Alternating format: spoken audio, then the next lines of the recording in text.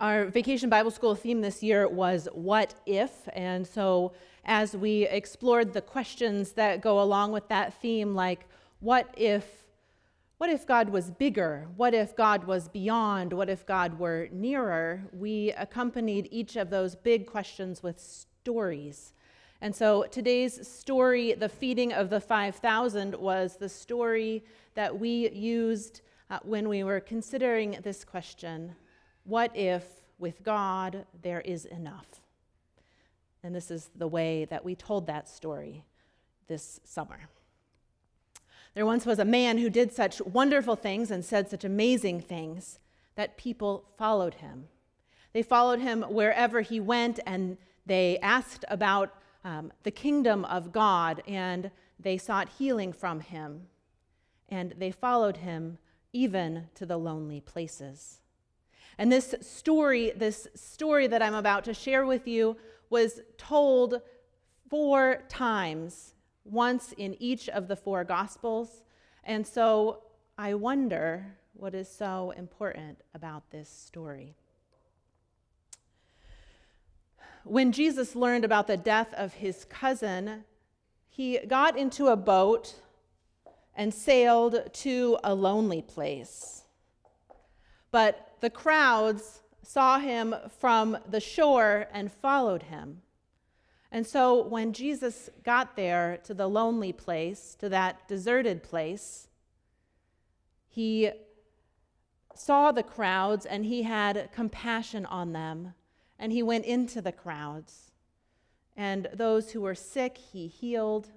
And those who were in search of something more, he was with them. And when evening came, his disciples came to him and said, "Jesus, this is a lonely place, and there is nowhere for these people to find dinner. Don't you think we should send them home so that they can find something to eat?" And Jesus said to them, "Do not send them away. Bring them to me." And so the crowd gathered around Jesus, and he had them sit in the grass. And the disciples had 5 loaves and 2 fish. And Jesus took them and blessed them and broke them, gave them to the disciples to give to the people.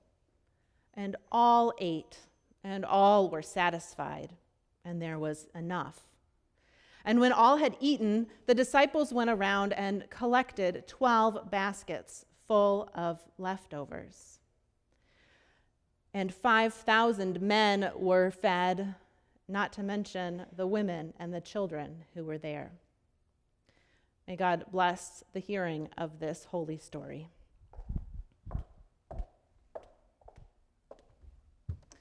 Please pray with me. Holy God, may the words of my mouth and the meditations of all of our hearts be holy and acceptable to you, our rock and our Redeemer. Amen. The Snipes family is notorious for snacking. When I was a child, I would come home from school and would have tortillas and salsa. At family gatherings, the most important part of the meal was not the roast, but the snacks. Someone had to be in charge of the snacks. So I keep snacks in my office. If you're wondering, if you're ever having a snack emergency, please come find me. I have snacks in my car. My in-laws recently put me in charge of snacks for family gatherings because, well, I'm going to have snack anxiety if snacks are not properly taken care of. So I might as well be the one in control. And you know those situations where you go to a restaurant and you order soup and they give you those little 2 saltine crackers in a little plastic package? Those go straight into my purse. Those 2 little crackers can move the needle from hangry meltdown to calm, cool, and collected. And it's not just me that needs the snacks, I promise. Sometimes my co-pilot needs saltines too. And I tell you this in the context of this feeding of the 5,000 because this is exactly the kind of situation I do not want to get myself into. Really, Jesus? No snacks? You've been with these people all day and you didn't notice that dinner was approaching? I would have seen the crowd from miles away early in the day and thought, all right, How are we going to feed these people? I'm a little exasperated when I read this story about Jesus, just like the disciples. Send them home. Let them go figure out snacks. Dinner for 12 can be an ordeal, let alone a party of 100. Scale that up to 5,000, and you need Soldier Field to help you do the food prep and the planning. So really, I'm impressed with Jesus that he wasn't worried about this all along.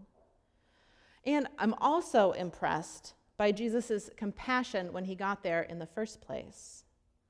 Because he wasn't there to greet the crowds in the first place. He was there because he had just learned of his cousin's death. And on top of being a devastating family loss, the death of Jesus' cousin John was also a testimony to the fact that Jesus himself would be killed, because John and Jesus were preaching that same message of hope to the hopeless and strength to the powerless, the kind of message that threatens the likes of Herod. So Jesus has every right to set out into a lonely place, to this deserted place, and to be by himself. He needed the time. He needed to collect his thoughts and to pray and to discern. But instead, the crowd sees him and follows him. As soon as he sets foot on that shoreline in this, quote, lonely place, he is no longer alone. The lonely place is actually the crowded place. My thought at the moment, if this were me, I would get right back in that boat and head to the next closest lonely place up the road. Shake off the crowds. Give me some time. But Jesus walks straight in. He walks straight into the crowd. He heals them. He responds to their need. And when dinner approaches, he knows exactly how to throw a dinner party. The first century equivalent to meat and potatoes is fish and bread.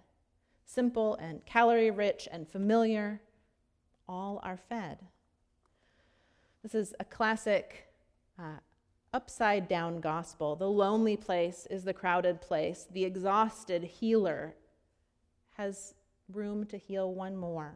The deserted place where you would think there would be no food has become the place of bread with excess to share. There is an absurd amount of abundance. Baskets full of leftovers are collected. And for me, from the vantage point of the 21st century, the story brings a certain amount of discomfort. Almost 40% of food in the U.S. is wasted. Uneaten food in landfills accounts for more than 20% of our nation's methane gas production, a major greenhouse gas contributing to climate change. And more than a third of what we send to local landfills is food scraps. We see so much food come across our plates, we hardly know what to do. I went to a restaurant this week that admits that absurdity of abundance up front. Eat with us, they say, and we'll send twice as much home with you on purpose, some for today and some for tomorrow. Every 5,000-person dinner party in America ends with baskets full of leftovers. And so Jesus' miracle holds little value in our food-saturated lives. And that's what's so intriguing, I think, about this idea that the Bible is really just one long, ancient, epic food fight. I was compelled by this idea. Scholar Walter Brueggemann claims that the Bible is an ancient food fight about who can eat with who is invited to the table, who is excluded, who has enough, and who is allowed to collect and have control over what is left over the abundance. In the beginning, in Genesis, God calls all creation good, and there is enough. It's a simple vision. Care for this place, work and rest and live. But then chaos seeps in, a crack in the foundation of all that is good, and the vision becomes tainted. There are some years of famine and some years of plenty, and so it becomes important to start planning ahead so that the famine doesn't cause a crisis for people who are vulnerable all across the Fertile Crescent. Storing up grain in the book of Genesis becomes an act of compassion. And it is an act of compassion, well, until it isn't. Because then in the next book of the Bible, in Exodus, there's the Pharaoh. If you look up #Pharaoh on Instagram, it is just all gold. It's just gold picture after gold picture of Egyptian artifacts from pharaohs. Pharaoh is the ultimate villain in this epic food fight, the one who collects all the resources for himself. And the slaves in Egypt are the ones that we claim as Christians as our spiritual grandparents.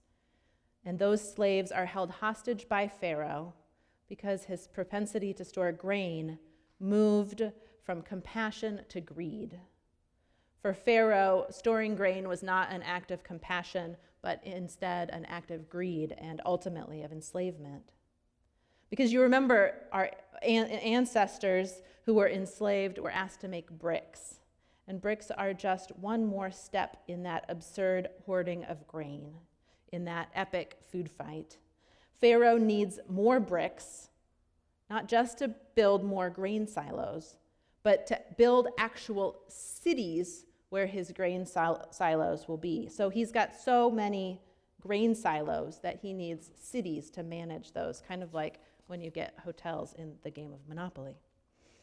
Pharaoh had so many grain silos that he needed this slave economy to prop up the abundance of grain that he purposely and dynamically enslaved the people of God, our spiritual ancestors. And do the slaves eat well in this world of stored grain, in this world of abundance? Of course not. Pharaoh has a monopoly on food, and he is the one who decides who gets enough and who gets more. So when you fast forward, you have this story of slavery, and there's the long, drawn-out drama of the escape from slavery, and then the people of God end up in the desert, in the wilderness. Moses leads them out from under Pharaoh's control, and they're in the wilderness. And so the place that should be abundance, Pharaoh's land, is actually the place of scarcity. And the place that should be the place of scarcity, the wilderness, is actually the place of abundance, where God offers manna, bread from heaven, every morning, enough for all and more so. So Walter Brueggemann claims the Bible is this epic food fight where we see time and time again that the need to control outweighs trust, and that the fear of scarcity is met with the reality of abundance. And we, I think, as Christians in this epic food fight, are given permission to let go of whatever it is that holds us to Pharaoh, to walk away from whatever enslaves us, to dislocate ourselves from the ones who hold up a fear of scarcity at the expense of others. Whether it's in our personal lives or our families or our workplaces or our community or on a national or global scale, this epic tale of a drawn-out food fight gives us permission to place our faith in God instead of Pharaoh. We can walk away. We can let go. We can, with some struggle, disengage from the systems of injustice in which we participate. Because we're still in the midst of this epic food fight. The myth of scarcity is still a myth that we live with. And the question of who is allowed to eat with whom continues to dominate our global landscape. Former Raiders coach Tom Flores was one of the first Latino football icons to grace the national stage and the first Latino quarterback. He won 4 Super Bowl champions, the only player to do so both as a coach and as a player. And he knows what it means to be part of a national food fight. When he joined the Raiders, he was on the first team of the Oakland Raiders. People were still asking, now, where is Oakland again? And so when he flew from California to the American South for the first time, his team had to make some decisions. Eat together as a team, or separate. Participate as a team in what was at the time a national food fight, or stand individually and be divided. When the Oakland Raiders played in southern cities, that's where they really learned the world of prejudice. One week they were in a town outside of Dallas, and they were not going to let the black players on his team eat in the same dining room as the rest of the team. They were going to have to eat separately. And so the coach announced that the team was leaving. We will eat together at all costs. We are a team. We are sticking together. And as the coach got up to walk the team out of the restaurant, all of a sudden, when the Oakland Raiders were about to leave the building, the dining room suddenly, miraculously, changed its policy and let everyone stay and eat together. It's an example from maybe 50 years ago now, but it's a story that continues to hold power over the ways that we build community and seek justice in our country even now. What tables have you been excluded from? And maybe more poignantly, what tables have you and I been served at that others have been excluded from? And what does it mean for all of us, Christians around the globe, to celebrate the wide open, all are welcome table fellowship that Jesus is pushing us to see? Because ultimately, Jesus is not up against Pharaoh in this story. Jesus is up against Herod. 5 times in the Gospel of Matthew, Jesus has to leave town just as Herod enters the picture, and this is no different. Herod kills Jesus' cousin, John the Baptist, at a dinner party. And it is at a dinner party then, just in the next chapter, that Jesus pushes us, or that dinner party with Herod pushes Jesus out into this desert, into this lonely place that he goes to. Herod had gathered some of the rich and famous and powerful over for a decadent dinner that ended with dancing. And in order to say thank you for this dancer, Herod says that she can have anything up to half of his kingdom, in fact. Any wish can be granted.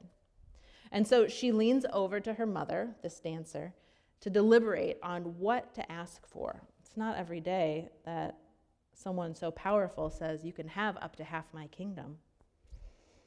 And so together, the mother and the daughter decide the best ask is this: John the Baptist's head on a platter.